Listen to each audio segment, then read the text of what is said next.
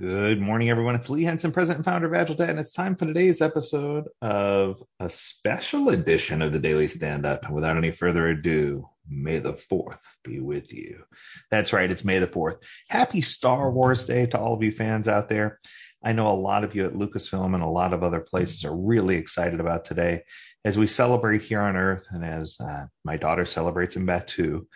We hope that you will have one of the most magical days ever, filled with lots of opportunity for you to use the Force in your personal life. So I thought I'd throw together just a quick daily stand-up episode to tell you a little bit about the Force and the impact that it has.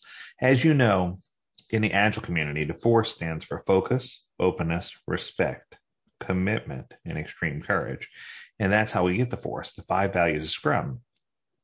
But at the same time, in Star Wars, the Force empowers people to channel specific energy that's in the world around them and use that energy to produce some supernatural outcome. So I guess the question becomes, how are the two related, right? What have I learned from Star Wars? And let me tell you what I've learned.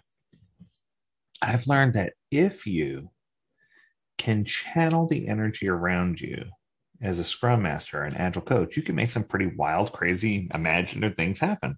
Much like in the films where Luke lifts the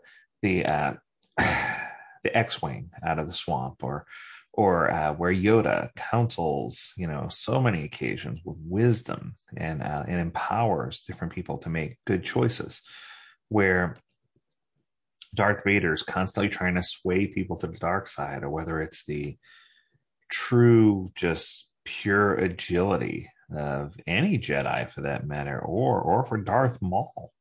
I mean, it's on both sides.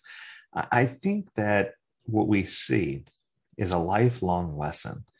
And there's a lesson that is rooted in the movie Star Wars, or I should say the series Star Wars, because there's a ton of movies. But there's something rooted there. There's a message that's rooted there that I don't know that many people dug hard enough to see. And I think, the message of A New Hope obviously is there, but I think the message of really understanding who you are, the concept of doing introspectives, the concept of digging deep to discover more about you as a person so that you can better lay out your path, whether it's your path in life, your path in your career, your path in all the things you need to do. It's just important for us to really understand those principles and to understand how we can contribute based on our talents and based on the gifts that we've been given. So my challenge for you from May the 4th is to look for a way to feel the energy around you, whether it's taking time to meditate or just to breathe, do some breathing exercises. Go for a walk outside.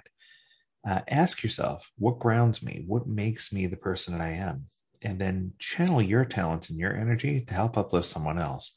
And what I can tell you is the time that you invest in doing this is going to come back to you tenfold, because you're going to have some out of this world experiences based on your ability to collectively feel the energy around you and utilize that energy to uplift and make something positive for someone else.